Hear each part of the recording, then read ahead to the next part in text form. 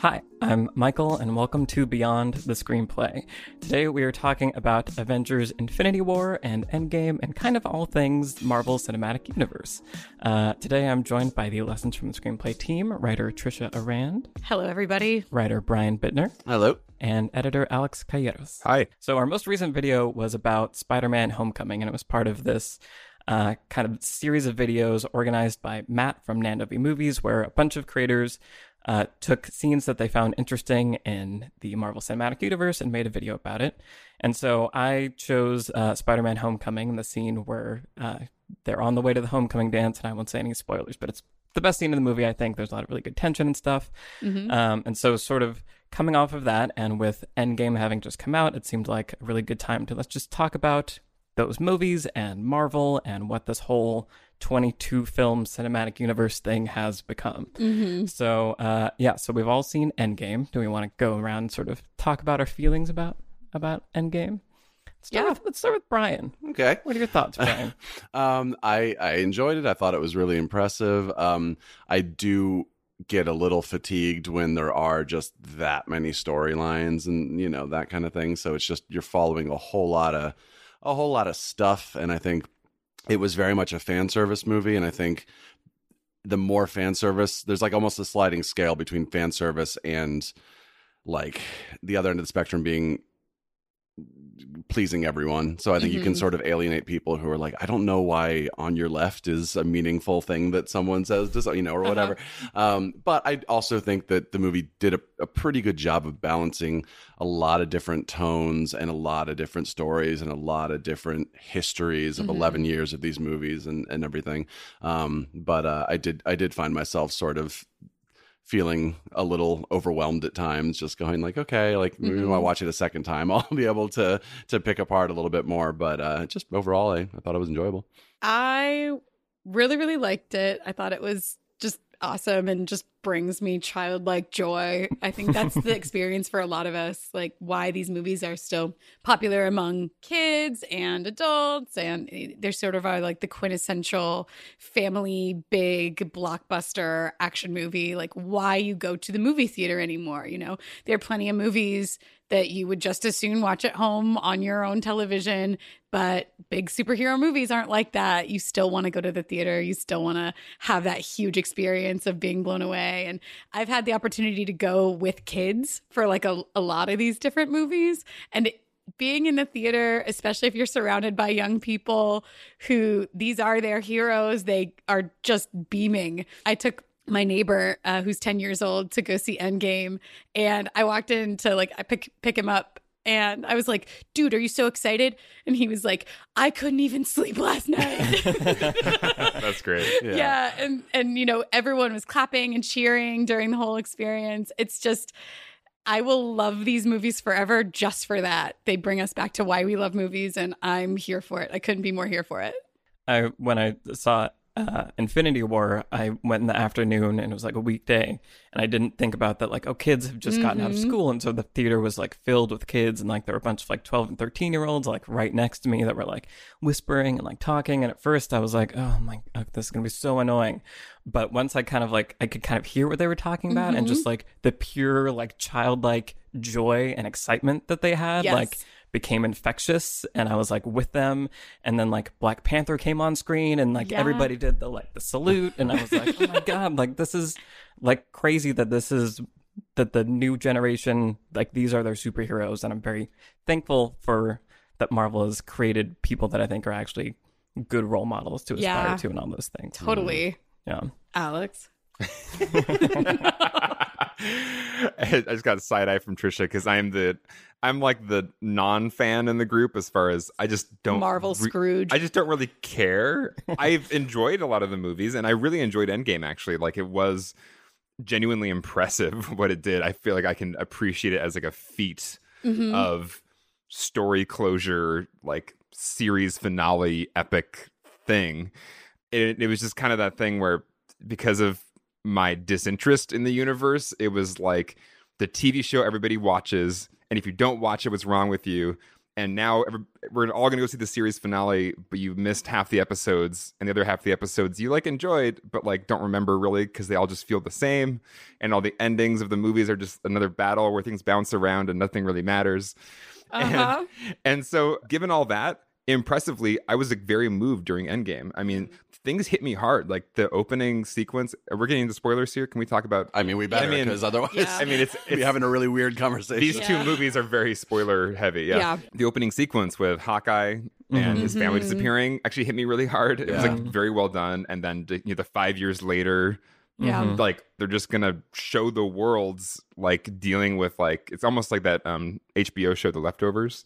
Yeah. They actually fully invested for a period of the movie and like what does it mean that we've lost half the population, and it was heavy and it was actually affecting, and so I was really impressed by the fact that it was able to give me that emotional experience without it all just being references. Because I think when I get annoyed with some of these movies, it's like this only means something if you understand this reference and this inside joke and this thing, and that's why it's good. But nothing in this actual scene is like doing anything but referencing. Right. And I think Endgame had a lot of that, and I was definitely feeling like I'm not in the cool kids club of like getting everything, but it gave me enough just like genuine in the present moment emotional experiences that I enjoyed myself a lot. But I feel like overall with these movies, like I said before, it's like it's like the TV show everybody watches, but it's not a TV show that you would ever watch. But like you kind of have to resign yourself to watching it, or else you're not a part of like the cultural conversation. And then once you get towards like final season, series finale things in a TV show, a lot of it is fan service, a lot of it is callbacks and things. Right. And if you just never cared that much, that it's just not for you. So I have a weird relationship with these movies where it's just, I get why everybody is so happy that all this is happening, but I just never was invested enough to know why this is so amazing. Yeah. Yeah, I had a little bit of that experience where some character would show up on screen and everyone would like cheer and freak out. And I was like, well, first of all, you knew they were going to be in the movie. And second of all, like, I don't know. Like, I didn't have the same... I get that. Like, I cheered when I saw Two Towers and then like Legolas pops up and then Aragorn. You know, like, I get it. Like, when you just see a sequel and your characters are there again, you just get excited. Right. And I totally get it. But it's just, it's one of those things where I realize, oh, right, I'm not the full-on audience for this. I'm having a good time. I've seen all the movies and et cetera, but I'm not these people who are just like, right. Yeah. I feel like my relationship with all the Marvel films has been interesting and gone to like lots of places where like I remember Iron Man coming out and being like, wait, there's an Iron Man? What a dumb idea for a superhero. But I had a close friend, my friend Steve Albonico, who was like really into all the comics. And he was like, no, you don't understand. Like Iron Man's really cool. And he'd like tell me all the things. And like I saw it and I was like, that was a good movie. And then like, but why was like Samuel L. Jackson at the end? And my friend was like, no, you don't understand. Like the Avengers Initiative means this. And I'm like, they're going to do that? That sounds like a terrible idea. And I feel like over the years, it's been like, kind of into it, but then just like fatigued and like, please stop making these movies. Like, I don't care. Yes. And then somehow in the last like 3 years, I feel like it was actually, I think, Captain America Civil War that like kind of won me back over, where I was just like, oh, like you're kind of pulling off this thing that I think should be impossible. Yeah. And I think ultimately that's also what I really enjoy about Infinity War and Endgame is I went in ready to forgive because I was like, what you're trying to do should not be possible. It will not be good, but I will, give you the benefit of the doubt. And then I feel like they really nailed it as far as like knowing who their main audience is and who like the fans that they know they have. I feel like they delivered 110% for them. But it is interesting that in order to do that, especially with these last two films, they had to kind of like let go of bringing in new people. Like you have to have seen other movies in this series in order to be invested. Like this emotional scene only makes sense if you've seen Ant-Man and the Wasp, and I didn't see those movies, so I was like, I don't know who this girl is that he's really amazed to see now. Is that like his wife, or is that like she seems really young? Like I don't know what's happening.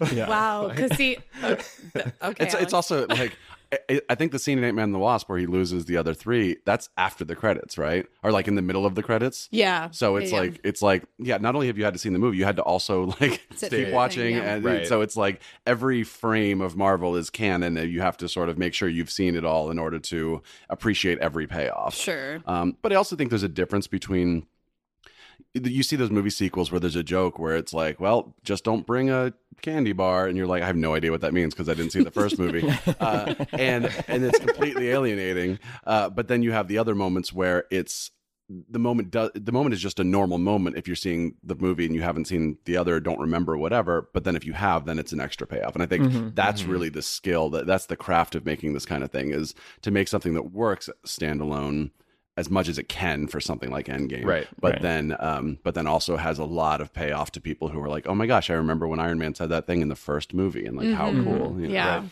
And I think On Your Left is a good example of that, where like when they said it in Endgame, I didn't immediately register that it was a thing. It was just like, oh, like it's cool. Oh, he's here. And then Yeah. like moments later, I was like, oh wait, but that's the thing he said when they like first met and they were Right. like doing laps and And stuff. Iron Man wanting cheeseburgers, and then his daughter wants a cheeseburger, you know, that Right. kind of thing. All Like that. lots of those little. Well, Yeah. I'm with you completely, Michael, though, in that overwhelmingly my impression is just, or like my feeling towards the MCU is just awe. This has never been done. It has just the number of challenges, the scope of it is just insane. And so the fact that it actually works, and look, people have tried it since then. Right. Right. Dark It's Universe. not an easy feat. No, to try it's to not. Do. No, what Marvel was able to do, and a lot of it, there are all kinds of reasons why they were able to pull it off.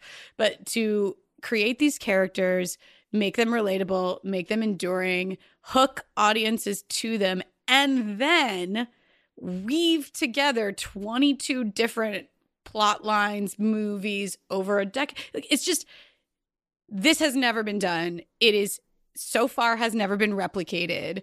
And it is just, when you're sitting in the theater and watching it, I especially felt this during Infinity War. Endgame, I felt like once you've got Infinity War and you kind of know what that is, Endgame is just like, okay, don't mess it up now. You're 60% of the way there. You can make it the rest of the way. But I remember watching Infinity War and just being like, holy crap. This is so many characters. It's so much to juggle. Making any sort of movie with this kind of scale and budget that could so easily be too many cooks sort of situations, like studios pressure and all this kind of stuff, letting creators create and letting them make unconventional choices, all this kind of stuff. The fact that they were able to do that on this scale and then bring it home, tie it off with a bow is, I can't overstate how difficult that is. And they managed to do it. And I'm just nothing but impressed, pretty much. Yeah. I will say I did genuinely enjoy Infinity War and Endgame. And like, yeah, maybe they were the ones that had a lot of the, I'm not in the club, I don't know what they're talking about, but they did get me. And by the end of Infinity War, the climax of that movie didn't fatigue me the way that other climaxes have in Marvel movies. You know, there's even like in Spider-Man Homecoming, which I really enjoyed, I just kind of started zoning out when he's like chasing the stealth plane, and like I'm just kind of waiting for it to end at that Right. point. It's like, Yeah. now it's just like an endurance test until the movie can just be allowed to end. I love how Alex is defending himself and none of us are attacking you, Alex. Right. Like, Well, I'm trying to give those movies credit, because I think I went into Infinity War actually expecting to really hate it because of all the aforementioned reasons, and I was surprised by like, oh, had a really good time, and I didn't have a point in that movie where I was like, just please be over now. Like I was with it till the end. I think that there's other Marvel movies where I've enjoyed less, where it's really a third act problem, and we've talked about this, Michael, where it just feels like there's this necessary structure to all these movies, and now it's like basically all the main plot points and things that really pull you in are over, and there just has to be a final big thing that happens, but none of the main characters can die yet, because like we still have like the next Avengers movie Right. coming. They've announced the next Yeah, 5 exactly. So like, movies. so there's no stakes. It's just Right. like we got to just spend some more time with like things bouncing around and not dying. And I just kind of get tired. sure. That was something that bothered me with both Avengers and Infinity War. I remember thinking way back when I saw Avengers, you have that moment where Iron Man goes up and sacrifices himself, and then he falls to the earth, and he lands, and they all run over, and you're like, oh man, they're killing off Iron Man. That's crazy. But also, they had just announced Iron Man 3 about 2 weeks ago. Right. Right. And same with Infinity War, where it's like, how ballsy would it have been to be like, maybe all these people are dead? But it's like, no, you've already announced Black Panther and Spider-Man. Like, you've already announced that these characters are coming back. And unless they're all prequels, which would be really silly, given how the MCU is structured, like that's, so just don't announce those movies yet. Or, like, let us spend a year going like, holy crap, are they going to like, is this going to stand? Like, what's going to happen? Right. Well, but what you're talking about is obviously we're in the movie business and we're, whatever, huge nerds. So we read all of that stuff and all those announcements, but a lot of people don't.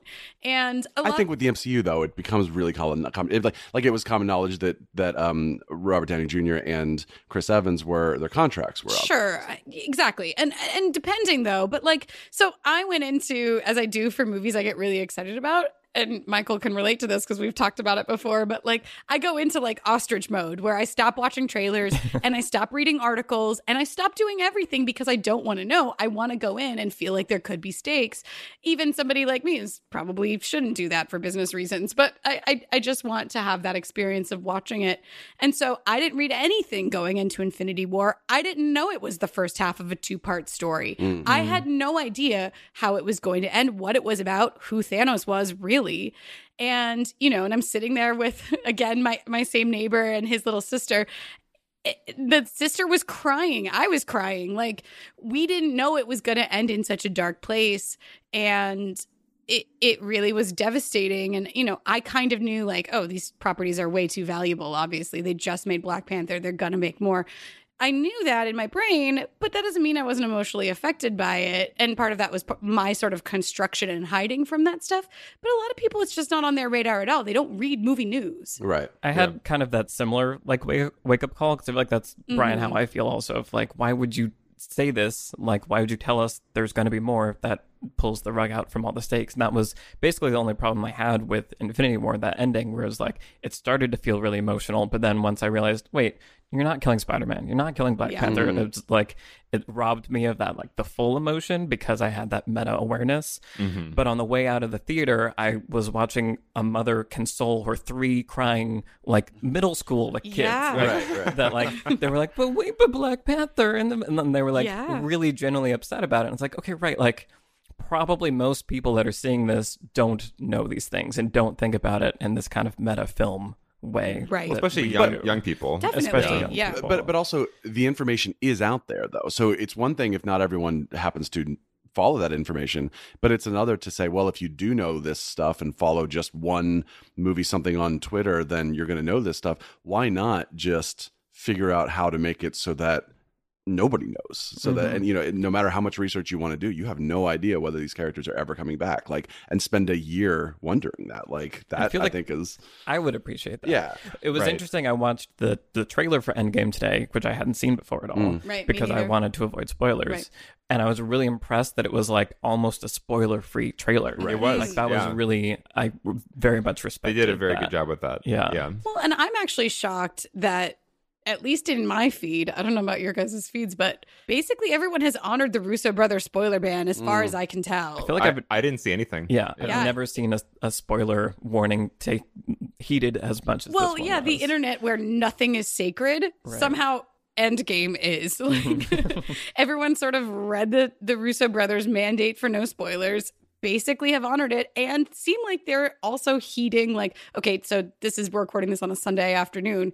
Monday is when the ban is going to be lifted. And so, like, it's weird to see the internet abiding by it out of respect for these filmmakers. It's kind of cool in this day and age to see, I don't know, some kind of consensus that, like, this means something, and we respect it.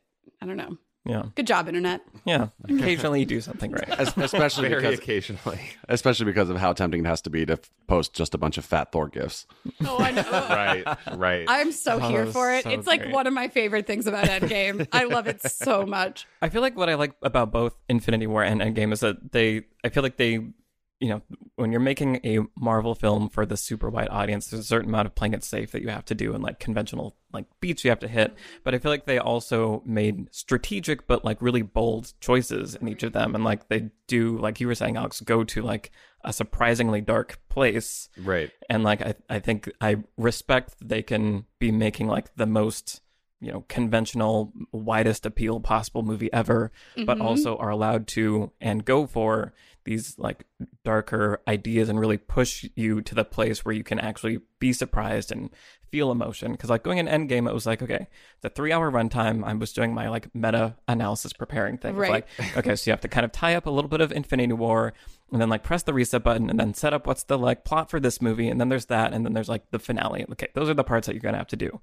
So I kind of expected that was going to be how it played out, but I was not expecting the first 10 minutes they chop off Thanos' head, and then it's like 5 years later. Yeah. And that was just such a brilliant, for me, on like a meta level way of like, oh, well, I have no idea now what it's going to be. That's always a good feeling in a movie to say, I don't know what's happening now. Yeah. And I was not expecting to feel that so soon, especially in that movie. Yeah. I mean, if I was going to criticize this movie, I think one of the things is that there are some, and I think they're bold choices, and I think overall the movie still really works.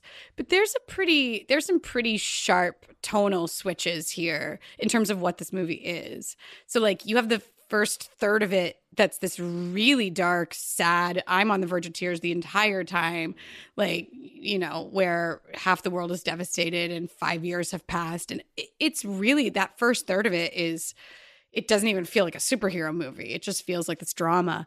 And then the middle part is this goofy time heist. Really fun, yeah. Ant-Man's in charge now? Okay. Like, it's great. And then the last third is this epic battle.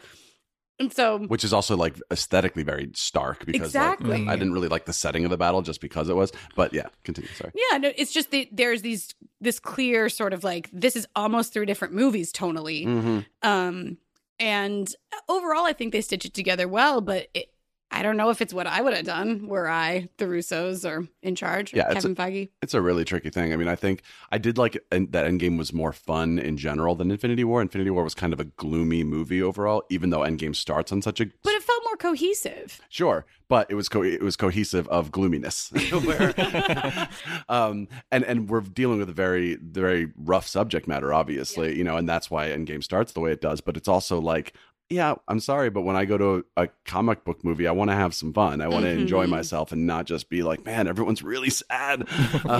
So I did appreciate the time heist, but I did have a similar feeling of just like, yeah, there's so many different things going on. It's something they had to start with Infinity War. Like, now there's Guardians on the screen, so like, let's make it let's bring the music in and make it goofy. And then now this is happening, and again, for how much craziness they are sewing together, it is really impressive, but it still does sometimes feel like this is the same movie as we were watching 20 minutes ago. Yeah, right. Captain America fighting himself. And then you have like, exactly.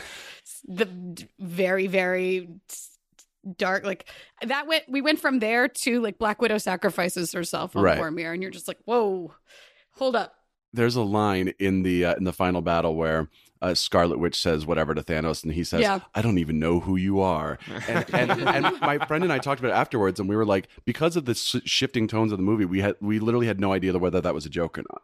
Like whether it was supposed to be funny or whether it was supposed to be like really belittling. Is it meta or is it? Right. Yeah, exactly. And it's unfortunate because it's like you kind of had the result in the theater of people being like, like, am I supposed to feel like, ooh, like this is whatever? And then especially Elizabeth Olsen's acting, she's like crying. She's like, you will. Like, I was like, oh, wow. Like at that moment, I thought it was really impressive. But up until that moment, I'm like, oh, is that a joke? Are we having fun again? No, I'm not sure. And that's the unfortunate thing about doing so much in a movie is that the audience doesn't know like how to feel at different times. It's hard to stay oriented sometimes because you're doing this super goofy sort of heist thing, and the whole like heist during the first Avengers movie where they're like existing within that, which I loved and thought was really fun. I mean, heist movie, like it's my favorite genre of movie pretty much.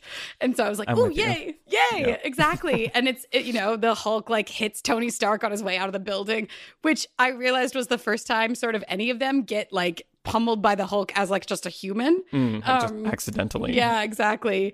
And anyway, so there's that, and then I don't remember what I was saying before this. Although I did think it was funny that they said, "Oh, you got all your time travel knowledge from Back to the Future," and then the movie was literally Back to the Future 2, where it was just we're walking in the background as they're doing the thing from the first movie. I remember. So then Tony Stark. So you go from that to Tony Stark talking to his father, and again, that's supposed to carry all this emotional weight.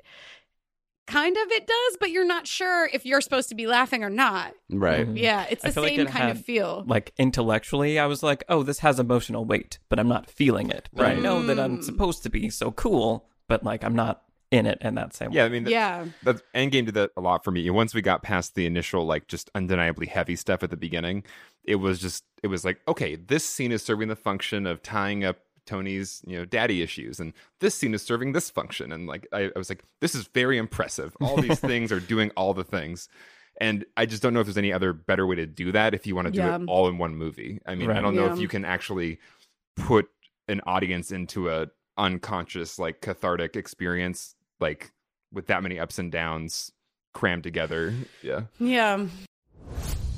I personally find it difficult to sit down and read a narrative fiction book.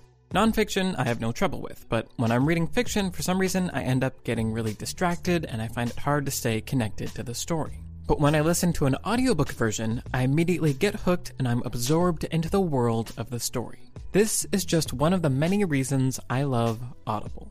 Audible has an unmatched selection of audiobooks, both fiction and nonfiction, that includes bestsellers, business, self-improvement, memoirs, news, comedy, and so much more. And now Audible members get more than ever. Members choose 3 titles every month. 1 audiobook plus 2 Audible originals that you can't hear anywhere else. And with the convenient app, members can get access to Audible anytime. At the gym, while commuting, on the go, and on any device. It always picks up right where you left off. If you're craving even more Marvel, there's a ton of Marvel-related content on Audible, like the audiobook Marvel's Avengers Infinity War, Thanos, which tells the origin story of Thanos and how he came to be consumed by his quest for power. To get started, just visit audible.com/screenplay or text screenplay to 500-500. You'll get a 30-day Audible trial, and your first audiobook plus 2 Audible originals are free. So once again, visit audible.com/screenplay or text screenplay to 500-500 to get started and to let Audible know you came from our show. Thanks to Audible for sponsoring Beyond the Screenplay. Well, that's almost where, like I feel like both of these movies, like, are they movies? Like, they feel like there's something else. Well, honestly, they feel like this weird, hybrid TV show thing, but like the TV show is just massively inflated budget and kind of smushed into these 3-hour chunks. I don't know, there's something weird about it. Yeah, that's an interesting. I love that question. Are these movies? And because we've never had anything like them, it's hard to. I don't know that I love that question. I'm not sure I know the answer. I do remember going way back to Iron Man 1, walking out of the theater and saying, I think the first time I've walked out of a movie feeling like I just watched the first episode of something and not a movie. And that now that feels like a cool thing because of what it became. But at the time, I just felt kind of unsatisfied. I felt like, okay, I didn't feel like I watched enough of a thing, and I think that was kind of the problem with Age of Ultron a little too, was, it's a second Avengers movie. And it was like, no, but it just feels like it's setting up more of this world and we're not really finishing these stories. And I think that's the downside of this, and that's why it feels like the most epic television show of all time that you're watching. Every episode comes out several months apart and it's 2 hours long and you should see it in the theater. And now we just had like the season finale before we see what happens next week. But it was a strange feeling to just sort of go to these movies and be like, okay, that was cool, but I feel like now I feel like just sort of as teased as I did Satisfied, and not necessarily in a good way. Yeah. That's one of my major problems with these movies is because, and I think it's just an expectations game of like, when I go to a movie theater and see a movie, just historically, and maybe for kids now, this is not what the expectation is.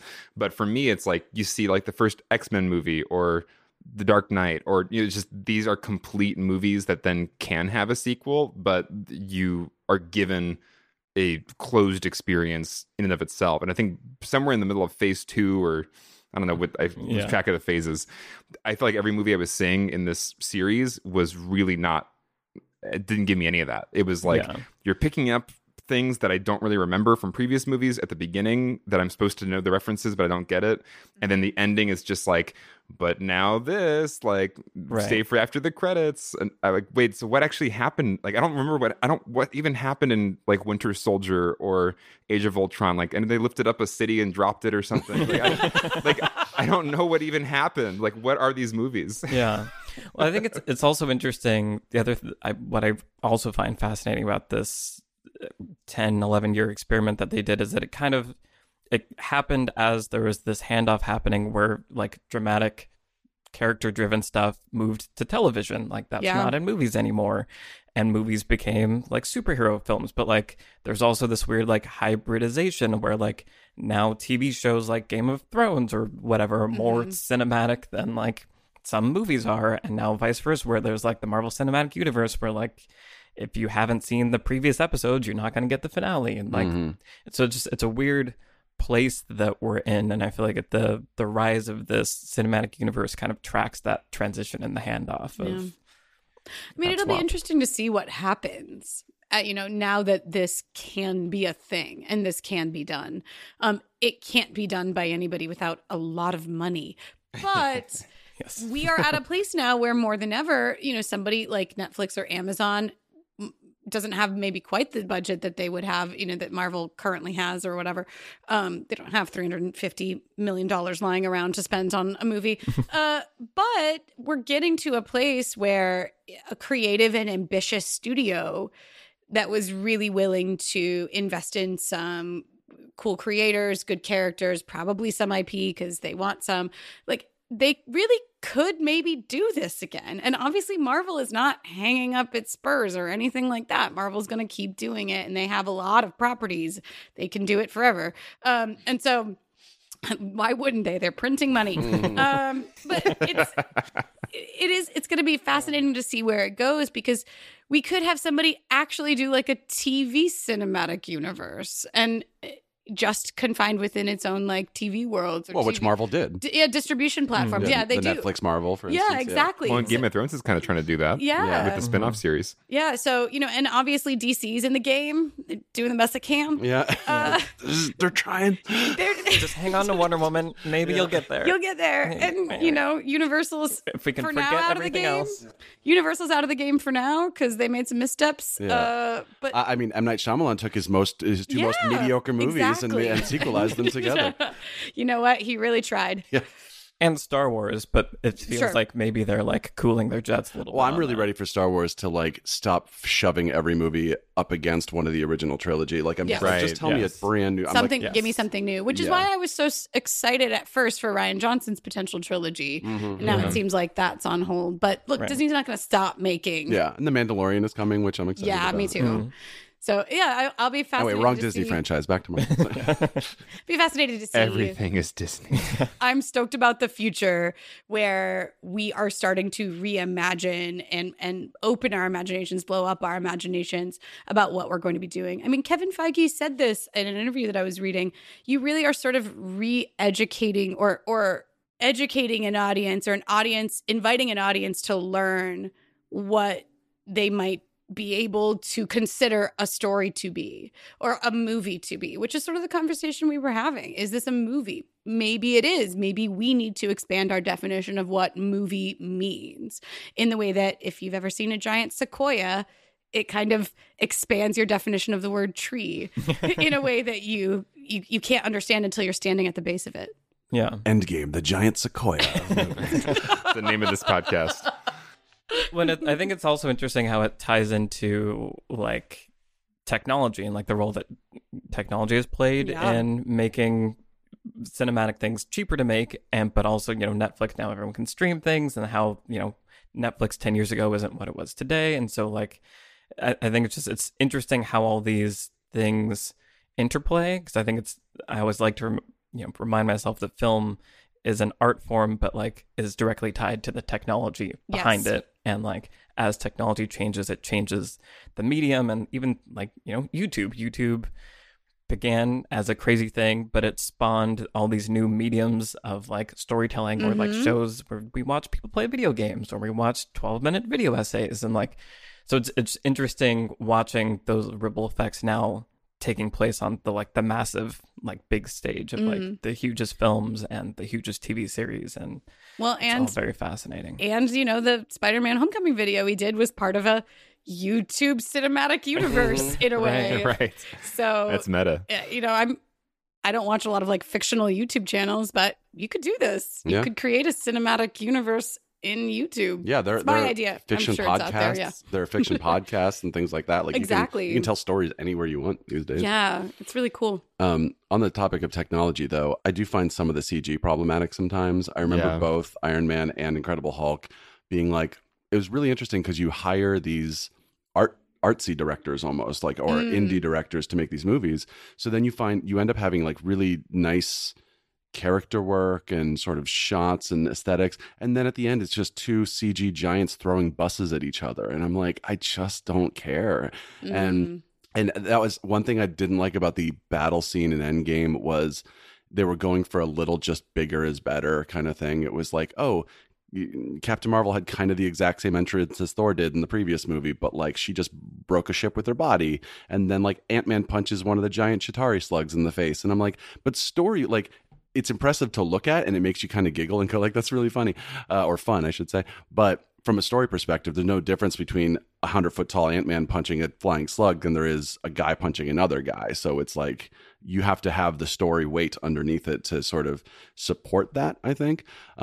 So I just felt a little, and then once 8-legged Spider-Man hitched a ride on Thor's hammer to then land on a winged horse and fly away, I was like, guys.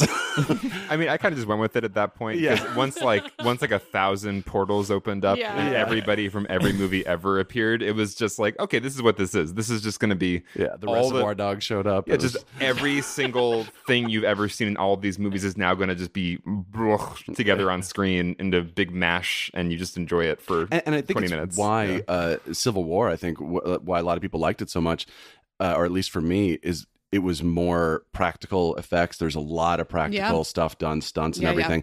And most of the characters you're seeing are human beings and not cartoons, basically. Whereas like something like Endgame, of course, it's just like a maniac whatever, just like I mean, it's almost like an acid trip. It was just winged horse and burning burning hellscape and just things flying everywhere. But that was like the most fun I've had in a movie theater though, and like years. Like I feel like something happened, like basically the On Your Left happened. No, it was before. What is this On Your Left thing? Alex doesn't know what you're talking about. So why is it so amazing? Captain America, the Winter Soldier, I think it was, which I didn't like. Anyway, but it's basically like his, I know. Falcon, the guy that Captain America gives his like shield to at the end.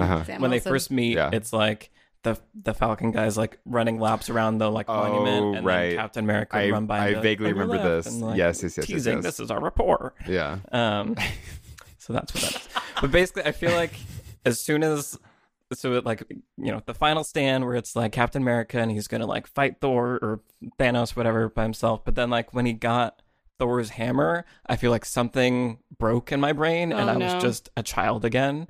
And it was just like pure giddiness of like, oh my God, Captain America's holding Thor's hammer. That means he's worthy. Like all just like the fanboy, like exactly what they wanted me to feel. Suddenly I was just like, mush in their hands in the last 20 minutes. And I think that's the tricky thing, is that if you don't feel that, then it can be like sort of separate. And I'm not the guy to sit there just looking for things to be grumpy about. It's not that as much as it was just like, yeah, okay, I'm enjoying this, I'm having a fun time, but I'm also not as like riveted and just glued to the screen as everyone else. So I'm going to notice when something's like extra silly and not just be like on board with it. Yeah, and for that reason, I think that Infinity War works a little better for me just because of its cohesion, as we mentioned earlier, where you are juggling all of these different plot lines. But essentially in Infinity War, they managed to split everybody up in a really effective way that I think maintains a lot of, I'm going to say the word verisimilitude, but which is silly in a superhero movie. But I just think the characters were able to have more time to breathe and do and develop as characters and have their own sort of stakes, their own sort of plot line in a way that I think created more emotional resonance in that movie than you just don't have time. In Endgame, you have all of this plot you just have to sort of like rush through, and it still takes 3 hours, but there's that much plot that you have to do, and you have to spend some emotional time with a handful of these characters. You have to have some with Black Widow and Hawkeye. Unfortunately, come on, I'm sorry, is he anybody's favorite Avenger? He just has a family. Listen, if Hawkeye is your favorite Avenger, tweet at me. Let's talk about it and what happened to you. The Ronin version of Hawkeye, I think, is kind of badass. I like that he's sort of the anti-Avenger, so I could get him more with Ronin. He just has way too much to do in this annoyed movie. like on a meta level, because I feel like twice now they used the like Hawkeye's gonna die fake out, or like I feel like Ultron was like all about like we're gonna kill Hawkeye, and then like he doesn't at the end, and that was like, okay, that's like a legitimate surprise. And then they were doing it again with this one, and I was like, okay, you can't do it twice. We know, like of course you're gonna kill Hawkeye. Like stop wasting my time. Yeah, and then they didn't. But yeah, I mean, it's like the thing about that final battle is you're holding 30 characters or something more, maybe, and so you're just like, there's nothing we can do. We're just going to have these tiny little moments as much as we can to make you cheer and make you smile, maybe. But we're not going to have the time that we had in something like Infinity War, where it was concentrated enough or focused enough on these different characters that they actually managed to have arcs. And so I liked the movie better. I liked Infinity War better for that reason. But I don't know how you could have done Endgame any different. Right. I basically think Endgame is one of the best case scenarios for sure for what Endgame is. You know, like I think I really can't fault it, because I don't know how else you do this, and I don't think you can have a final battle with how many characters? Yeah, a lot. 30 characters. Yeah, and have anything really land that heavy, except for maybe with a couple of the really main guys like Tony Stark. But right. It's just what it is. Well, the tricky thing is not once you have 30 characters, how do you do that battle scene? It's, do you make that movie in the first place? Like, do you maybe not try to make a movie with that many characters? But again, why else does Endgame exist but to be that? Absolutely, yeah. And I think that for me, it's like when I saw Avengers 1, it was like, oh, that's a lot of characters in a movie, which now feels like child's play. But I really liked I remember feeling that way too. Yeah, I really liked how focused it was, and they were all communicating with each other, so it felt like they were this one protagonist, even though they had their own stories.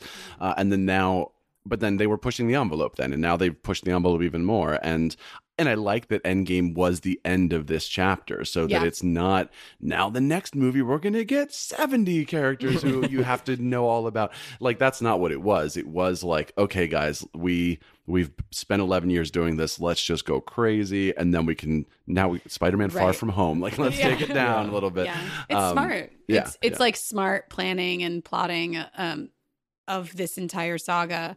I'm very impressed overall. And we talked a little bit earlier about Kevin Feige and his sort of vision for this whole thing, and entrusting the audience to go with it, and then also giving us a break when we need it, and like give us a smaller movie, give us something that's like a teen comedy, Well, and I think for me, I was actually impressed by how they juggled having all those characters, because I think at first, coming off of Infinity War, I was sort of expecting pretty soon everybody's back and now we're following them all as they're fighting Thanos again.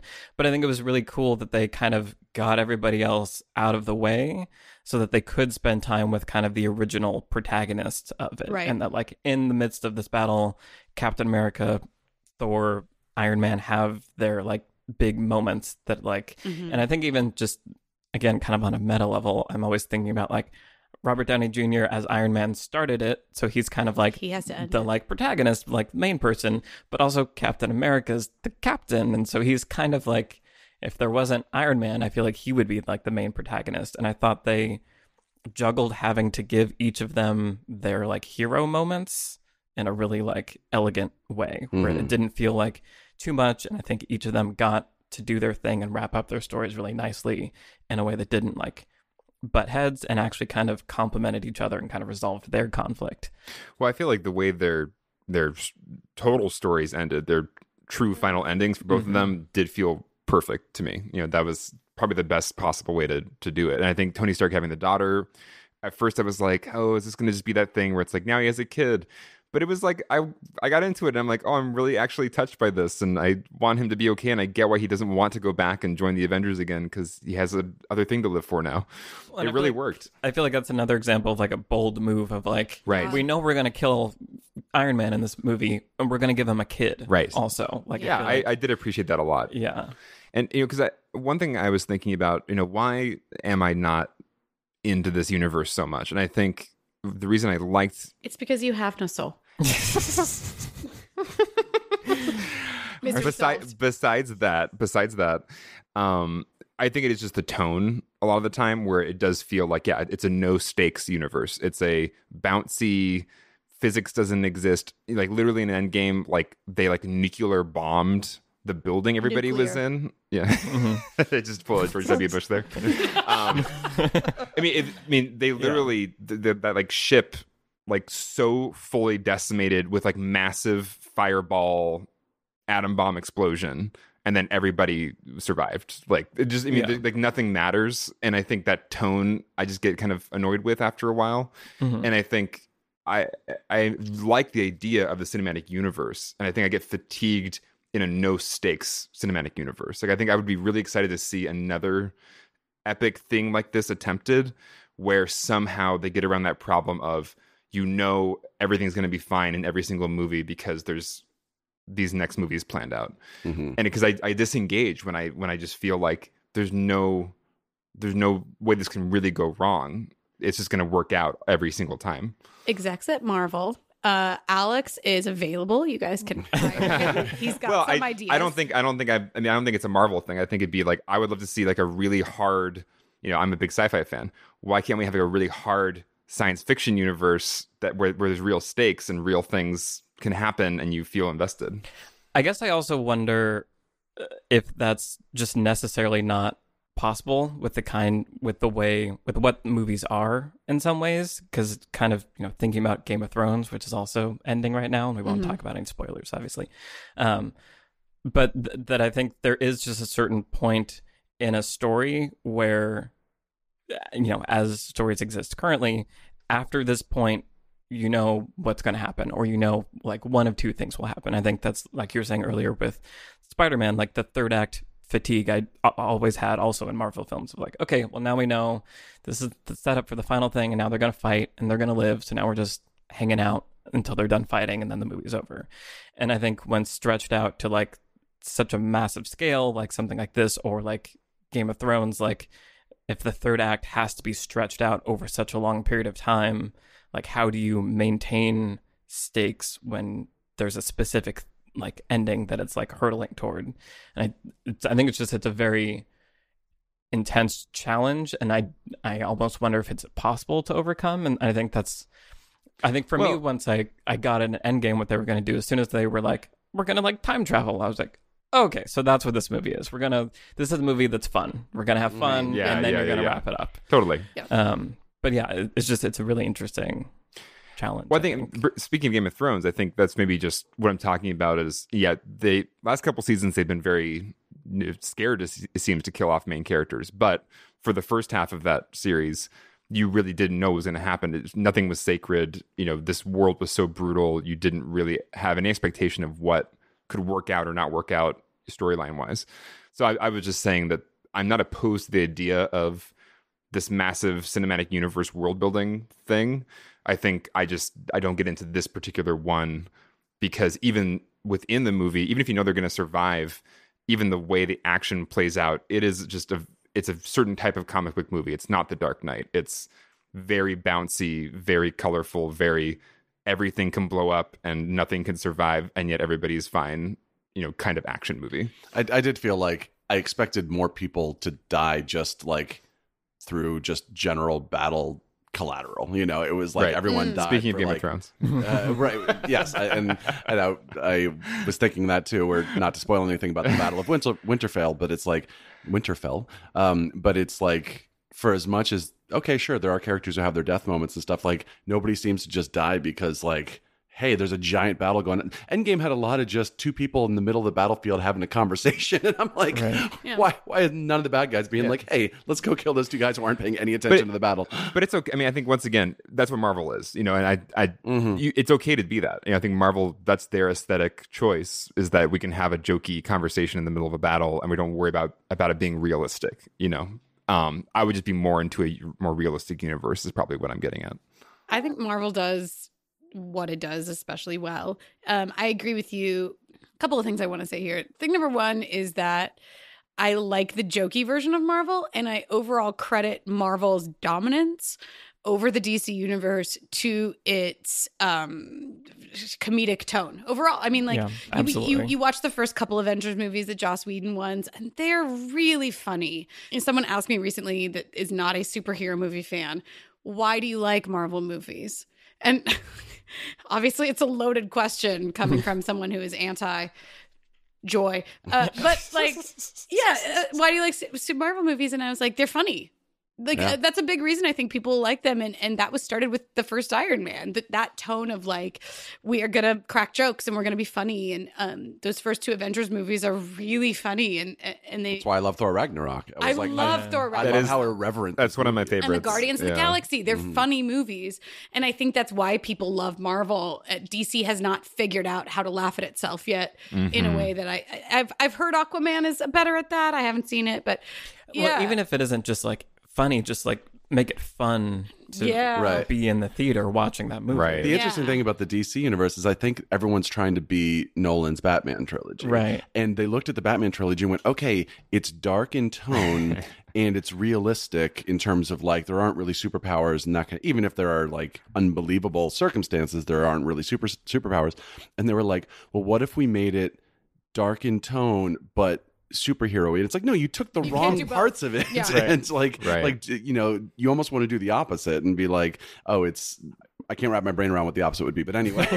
But it's like they took the wrong starting point from Nolan and then went with it, and just like, what if we made it really dark but also people are throwing buildings at each other? I'm like, that doesn't like make sense. Well, it demonstrates a lack of knowledge about the origin of those characters. Not that I think that the DC execs don't know who their characters are, but you know, you have Superman and Batman and Wonder Woman and the Flash, all these guys from the Justice League, and they come from a different era of comic book writing. They are older characters. They were born in a time when they were the first superheroes that ever existed. And so they were invincible. They are goddesses. They are aliens. They have all of these powers, and they literally are immortal. And so that was what like American audiences were craving during the golden age of comics.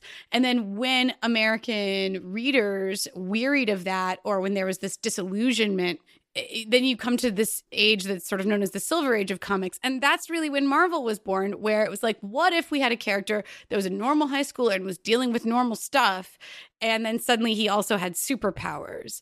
And so it demonstrates this, like, DC hasn't figured out a way to humanize its heroes, and it feels like it doesn't work anymore. And I think there would be a way to humanize those like gods and immortals and stuff like that in a way that could feel cathartic. And I think that's what allows Marvel to be more self-aware about its heroes and find their humanity a little bit better. And also allows them to be a little playful with it, where it's like, isn't it hilarious? Spider-Man's going to miss his test. Like it allows us to blur that line and acknowledge the absurdity of superheroes and find their humanity at the same time. That DC just, it's sort of saddled by its own, like its own history in some ways. I feel like they did DC it with Wonder execs Woman. hire me. Yeah, they did. Yeah, I feel like Wonder Woman is like this shining example of like, okay, she's a god, and like I'm not worried that she's going to die at any point, but like the things she's dealing with do resonate, and like she has an arc that feels very human. And like, yeah, but then they said it during World War I, everyone's least favorite war, like. And you're not wrong. Not a funny war either. Like they did try to be true. Not a funny war. Trisha was showing us her notebook earlier. War. Yeah, her list of wars by funniness. You can't have a least favorite month, but you can have a least favorite war. Okay, I feel like we're not going to get into this here. Okay. Guys, Michael hates the month of October. I'm just letting you know. I do. But yeah, like, I don't know. I liked Wonder Woman. I thought they did a nice job with it. And they tried to lean into some of the absurdity of all the like the insane amount of power. Her opponent is another god. It's like you have the goddess fighting a god, and it's World War II. I don't know. It simply doesn't work. Yeah. You can't laugh at that. I will say to your point, Michael, not about comedy, but about stakes. The stakes of Wonder Woman weren't about her dying; it was about her saving human life, and I think that was nice because you can care about that. You might not care, like, if every time Loki dies, I'm like, well, maybe, Right. I was surprised he didn't come back. I was honestly surprised. He's really dead? I really resonated with Wonder Woman for that reason. Yeah. Because the stakes were not attached to the superheroes, attached to the civilians, and they did a pretty good job of making you actually care about the civilians, which is not normal for a superhero movie. Usually it's just nameless, buildings collapsing.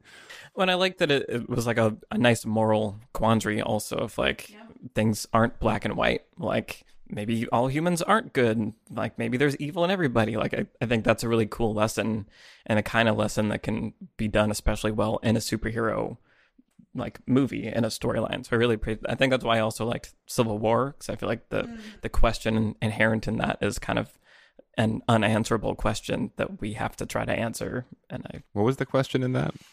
It's the one where like they want to like provide oversight and control where like the Avengers go and like answer to governments. And so it's like, is it better to have restrictions, but like the government in this world has been pretty corrupt before, so like, and Cap is trying to protect Bucky from the government, so Iron Man has to go and save Bucky. Can we talk about Bucky for a minute? A very brief minute. So hold on, he was in the first Captain America for a hot second, right? Like he was like his friend back in the day. It was like 2/3 of the movie. Was it? Okay. Yeah.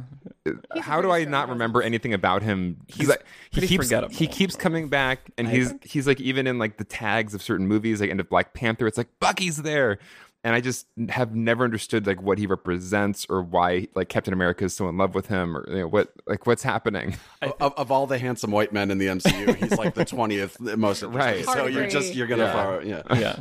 I think he is important to Captain America. I don't think first film. Why?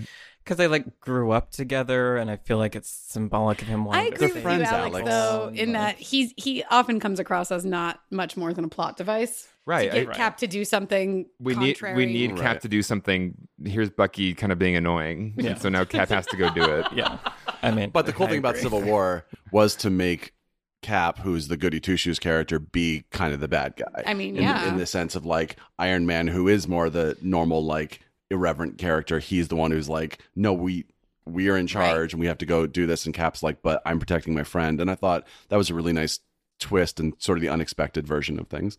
Yeah, and Civil War impresses me just in its, I don't know, just in how it is sort of dealing with real world issues in a way. It's like, okay, government oversight, let's talk about that. Which if you said those two words to a 12-year-old, they'd be like, we're watching a movie about what?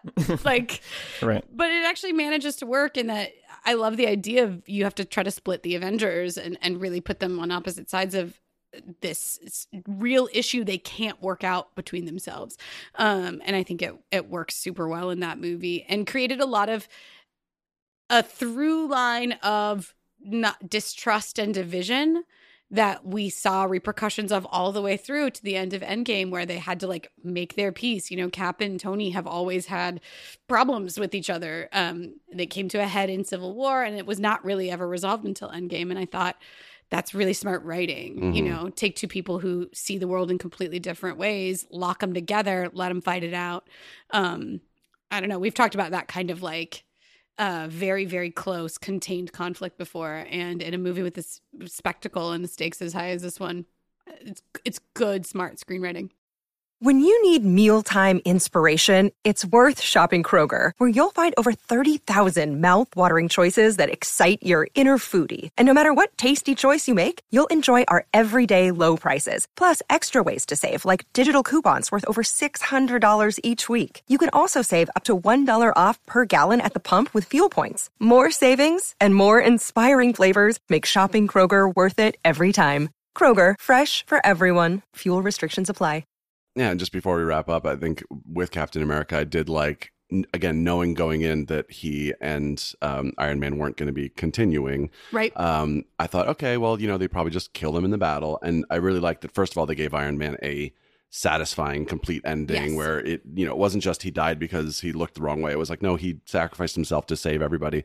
But then to have Captain America not die, but to actually go back and get to have his dance with Peggy, that he wanted out of the first movie, and then have him have that ending. I thought that's really nice because even going into a movie knowing the actors aren't going to continue, I was still surprised with how they handled it. Right. And I thought like that was that just made me happy, and I felt like a really satisfying ending. It's really beautiful, and the fact that I didn't see it coming just made me it that much more endearing. It was like, of course, we have time travel. Let Cap go back to where he belongs and where he started and be with his love. You have that image of him carrying her casket, and it's just like, oh my God, and he missed it, and then he doesn't have to miss it. It's the only satisfying ending that you could imagine for that character. And I like the handoff. I'm curious to see what they're going to do with it, of the character and the shield and that whole thing. So I really wanted to like that. I felt like I was supposed to. I feel like At least it wasn't Bucky. at least it wasn't Bucky. That's true. Bucky. Okay, I feel better about it now, actually. By comparison. I feel like it was, I think maybe because as soon as there was the time travel element, I was like, oh, okay, cool. And Cap was like looking at her when they're back. I was like, okay, he's gotta that's gotta be the ending. So I think I just wasn't ready for old Cap to show up and have his You didn't like that? I think I was just distracted by it. I think because it wasn't following what I expected, and then it was like, okay, the CGI is good, but like, is that really? There's a lot of Michael Brain problems happening here. It just pulled me out of it, and I was super into it up until that point. I feel like I would have liked, he goes in the time machine, they're like, where is he? And then we just get that last moment with him and her. You didn't want like, old Cap to be there. yeah, but that's a little thing. I'll forgive that one. It's fine. Okay, so why don't we go around and talk about lessons that we're going to take from all of this. Somehow 22 movies. Yeah, I mean, I think there's so much to think about and kind of extract, but I think maybe even big picture wise, all the things we've been talking about of what is storytelling moving forward, and what are the things that we are interested in, that resonate, that don't resonate. I think just now that we're at the end of this Marvel chapter, what are things that we're going to take away from this experience? And also tell us your favorite Avenger. Oh, that's a good one. Okay. Iron Man, I think, is probably... Yeah. I mean, Black Panther's really cool now, but I feel like of the original Avengers, I feel like Iron Man is that's who I would want to be. I want to have tech stuff. I want to be in an impenetrable suit that can just do everything. There's AI that can just take care of stuff. I like Iron Man. Nice. Yeah, I mean, I think the lesson that I'm kind of arriving at is that, storytelling, I think we're witnessing storytelling and storytelling mediums evolving. And I think at a certain point during the Marvel Cinematic Universe thing, I was very fatigued with it and kind of annoyed by that, and was like, this isn't what a movie is. This isn't why I go to the movie theaters. And now at the end of it, I'm like, no, this is what a movie is, and this is why I go to the movie theaters now. And TV does its thing, and these movies do these things, and I think I'm just kind of it was a nice kind of wake up call to times are changing. This is what it is, and so be open to it and find the things that they are doing well, because I think, again, no movies like this have ever been made. And so I think there are new lessons to be extracted from them that haven't been put into screenwriting books yet and don't follow the normal structures. So I think you can be annoyed with it and exhausted by all of it, and I'm 100% understanding of that. But I think there's also interesting things to mine from them. Trisha? I'm going to go, my favorite Avenger has changed. My original favorite Avenger was the Hulk, but I don't like Professor Hulk. I'm sorry. He's not. Oh, he's not. Yeah, in Endgame. Yeah. Oh, that's cute. No. Okay. I don't know. He was. I mean, it takes away the conflict of what Hulk is. Yeah, it does. But I know they've done it in the comics. Now there's there's no that like inner darkness and like torment that made Hulk so sexy is not there anymore. So now I guess it's Thor. And I credit that mainly to Taika Waititi and Thor Ragnarok. Just love it so much. A couple different things super fast. One is what I was trying to say earlier that I worry I didn't articulate very well. And it's the juggling of real internal character conflict. Because I read this a lot from people when they're talking about their love for the MCU, and they're saying, like, the characters are human, even when they're kind of not. They are dealing with real human conflict. They're worried about their relationships. They're worried about their jobs, essentially, and they're worried about each other. And I think that it works really well. It helps balance out the absurdity of them being super then in that other way. So there's that. And then also mainly just like I'm reading a lot of screenplays. I'm judging a screenplay competition. And so I'm reading a lot of screenplays by young writers. And one of the things that really delights me when I see it is writers who are thinking really big. They're short scripts that I'm reading, and most of them are these little dramas. And these scripts are probably never going to get made. So there's nothing preventing these screenwriters from doing this huge thing, like buildings collapsing or like layers and space battles. They could do all of that, and a lot of them choose not to because they're thinking small and they're allowing their imagination to be hobbled by a small page count, or by, I don't know what exactly. And so what I like is that, for better or worse, a 33-year-old Kevin Feige just said, like, we're not thinking big enough. Let's think a little bit bigger. Let's open our imaginations. And I don't know exactly how that lesson applies to everybody or even necessarily applies to me. But, the climax, push it as far as you can. Push it all the way to, you can't afford to shoot that. Write what you see. Alex? I think I'm also Iron Man as far as my favorite character, just because I enjoy myself most when Robert Downey Jr. comes on screen and starts talking. And as far as the lesson I take away, I think I've kind of maybe mentioned it before. We've been talking about it, but I think I am impressed with the idea of creating a universe in which you really invest in characters across time and really live with the characters for long enough for whenever it concludes for it to really, really, really, really matter in a way that doesn't matter as much in the 2-hour movie. So I think I'm more into, and Michael, you and I have talked about this, like we're kind of more into limited series and serial content more than standalone films nowadays. I mean, we got into this to make standalone feature films as kind of like the pinnacle of achievement. And more it's feeling like the kind of stories that I get most invested in are stories told across time with characters that you spend a lot of time with and really get to know. So I think, I wasn't a fan of this particular universe and I wasn't that into these particular characters, but that does not mean that it didn't achieve that thing. And I am inspired to think about, what thing would I be super into? And could this be done in different genres? Could this be done with different types of tones and characters and storylines? And I think this may be the future of storytelling more and more. So, Yeah. Awesome. Brian? I think I'd also have to go Iron Man for favorite Avenger. Grief, you guys. But Robert Downey. Yeah, I know. I rest my case that it's not Hawkeye for anybody. Yeah. But I will say the Taika Waititi version of Thor is like, I love it and I'm on board for it. And if T'Challa's sister ever becomes an Avenger, then like she'll be up there too. I wish she was in it more. I heard a rumor that Shuri is going to be the next Iron Man. That makes no sense. You heard it here first. Okay. She's kind of a tech. Yeah, she's like a tech person, right? Yeah. That kind of makes sense. Cool. And lesson, it's kind of a broad one, but it's something I think about a lot is the concept of movies needing some sort of previous knowledge. I remember a friend of mine when we saw Red Dragon, he hated that the last line of the movie was someone, I forget who, if it's Crawford or whoever it is, coming into the cell and saying, "Oh, there's an FBI agent here to see you. I'll tell her you're not interested." And he says, "Wait, what is her name?" And then like credits. And it's like, well, if you haven't, you assume someone's seen Silence of the Lambs, but if they haven't, it's just like a weird line at the end that doesn't mean anything, which nowadays would probably be the post-credit scene. Like the movie is done. Now here's another little fun thing. But like, for instance, I'm reading a book right now that references everything that's happening right now in the world. And it's a book on feminism. So it's like, it has to kind of talk about now, because otherwise, you don't know what the state of things is going to be in 10 years.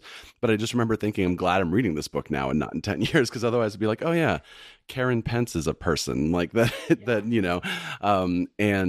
but I always struggle with that, I guess, with movies is the more you if Casablanca had a ton of references to what was going on in 1940, like, no one would care today, but it doesn't. It stands alone as, other than like being set, obviously, in the political climate at that time. I'm talking about references of like saying, referencing whatever show was popular on TV last week or something, and people being like, well, in 20 years, no one's going to remember what that thing was. So the more references you put in, the more it makes something current, but the less it makes it sort of timeless. And it's kind of impossible to make something be completely timeless and self-contained, but what the MCU is doing is saying, like, we need an audience that knows all of this because that's who we are focused on. And you can get away with it when you spend 11 years building an audience of millions of people. Like, that's great and good for you that you did that. But I sort of err on the side of like, I want something to be more self-contained and be more in and of itself, and not reference too many other things that you have to have previous knowledge of in order to appreciate it, But the MCU is a good lesson in, but you don't have to do it that way. You can sort of like almost ask people and kind of force people to know this world in order to do something, even though I would probably go the other direction. And rely to some extent on filmic knowledge as well. Mm-hmm. So like, the whole middle chunk of Endgame is a time travel movie that relies on our understanding of time travel models in movies. Right. So it's like you are creating this movie dependent upon a filmic history that this Endgame is sort of interacting with and speaking to. Yeah. Cool. All right, well, why don't we really quick talk about what we've been watching the last week. Alex, you want to go first? So I think on the last podcast, or one of the recent podcasts, I mentioned the movie Climax, the Gaspar Noé movie. I have another controversial, shocking movie from a French director this week, which is High Life by a female director, Claire Denis. And it's not nearly as horrifying an experience as a Gaspar Noé movie, but it is pretty disturbing and has some horrifying moments. But overall, I really enjoyed my theater experience. It's a sci-fi film. It's a very small, contained indie sci-fi movie with Robert Pattinson and Julia Binoche. They're both amazing in it, and it's basically this like capsule containing prisoners heading towards a black hole, which is like an experiment they chose as opposed to like the death penalty. And it just shows like what happens psychologically to these people in this thing. So it's not an easy movie, but it's really, it's the kind of sci-fi that I would like to see more of. It has those 2001 Space Odyssey vibes at moments. It's got really interesting exploration of like female sexuality, which I think could only be done by a female director. And I just think it's a really bold, fascinating piece of cinema. So if you're in for a challenging, weird indie sci-fi, check it out. High Life.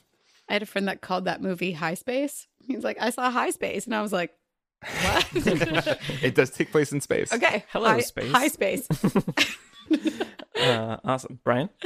I, a couple of weeks ago, got to see a movie that I've been waiting 15 years to see, to exist, which is Terry Gilliam's The Man Who Killed Don Quixote, which he famously tried to make in the 90s and then actually went into production in the early 2000s with Johnny Depp. And there's a documentary called The Man Lost in La Mancha about the failure to make that movie. And the lovely thing is that those two filmmakers also filmed this movie, so now they get to make their follow-up documentary about like him actually pulling it off. I think I Dream of Giants is what the new documentary is going to be called. Nice. But yeah, it was a one night only screening that I know, Trisha, you also got to see. But I just thought I owe it to 22-year-old me to actually go and see this movie. And it's Adam Driver is the Johnny Depp character, and then Jonathan Pryce, who I love, is the Don Quixote character.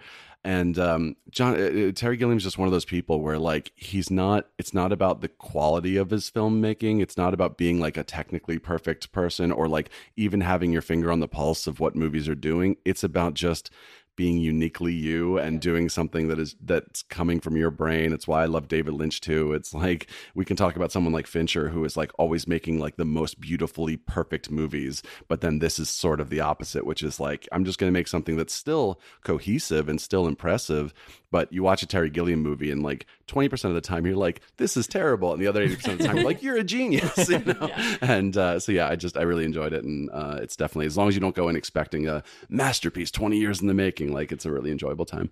Awesome. You just got to be along for the ride with it. Yeah. No. Trisha? Sure. Yeah. So I know you guys will probably now think that I only watch adaptations of classical literature, which is kind of true. But actually, this Endgame put me onto like a 90s Gwyneth Paltrow kick. And so I watched Hard Eight, which I'd never seen, which is one of P.T. Anderson's first movies. I've never seen that one either. Yeah. I really should check it out. Okay. But then I also decided I was going to sit down and watch Alfonso Cuarón's Great Expectations. Oh, wow. From 1998, starring Ethan Hawke and Gwyneth Paltrow and Anne Bancroft and Chris Cooper and our best friend Kim Dickens. And I really, really liked it. I mean, you have to sort of, I left out somebody really important, Robert De Niro. Anyway, if you do sort of have to be familiar with Great Expectations, just the book, in order to really appreciate it, but because it's a modern version of it set in Florida in the 90s, and it's totally insane. But Ethan Hawke's performance in it is really great, and it's like kind of Cuarón at his, I don't know, just most sort of visionary and really, really smart filmmaking. It works really well. And you get the sense when you watch it, it was really misunderstood at the time. I had no idea he did that. Although we were literally adapting every piece of classical literature into something in the 90s, like a modern day setting in the 90s. But I really, really liked it. I thought it was great. And I just, those actors, like, they're brilliant. And I'll watch them do anything basically. And Anne Bancroft plays the Miss Havisham character, and she's chilling. It's really good. Awesome. Speaking of Ethan Hawke, I watched this last week, rewatched Before Sunset, which I hadn't seen in a long time. So good. And it's disgustingly good. Yeah. It's just My heart. upsettingly amazing. Yeah. But it was really fun to revisit it. I hadn't seen it in a long time, and kind of trying to apply structural analysis to it, because the first time I just got swept up in everything. Yeah. And I think it really is an interesting example of, there's definitely structure and all the things that make, a story are happening, but it's just being pulled off so effortlessly that it's like completely invisible. So Yeah. it was a really, really fun watch. Go watch all of those. They're all the Before trilogy. They're too good. Yes. Awesome. Cool. Well, I hope you guys enjoyed our conversation on Infinity War and Endgame. Be sure to subscribe to Beyond the Screenplay wherever you listen to your podcasts. Leave us a review on iTunes. It really, really helps us grow the channel. And tweet at us. We'd love to hear any and all of your thoughts. You can find me at Michael Tucker LA. And I'm at Trisha Jean A, TRICIA JEANA. At Brian Bittner. At Alex_Calleros, CALLEROS. So hit us up. Tell us what you like. Tell us what you don't like. Tell us whatever you're thinking. We want Tell us your favorite Avenger. Oh, yeah, that's a good one. Okay, tell us your favorite adventure. Great. All right, well, thank you for listening, and we will see you in the next episode. Bye. Bye, everybody. Bye.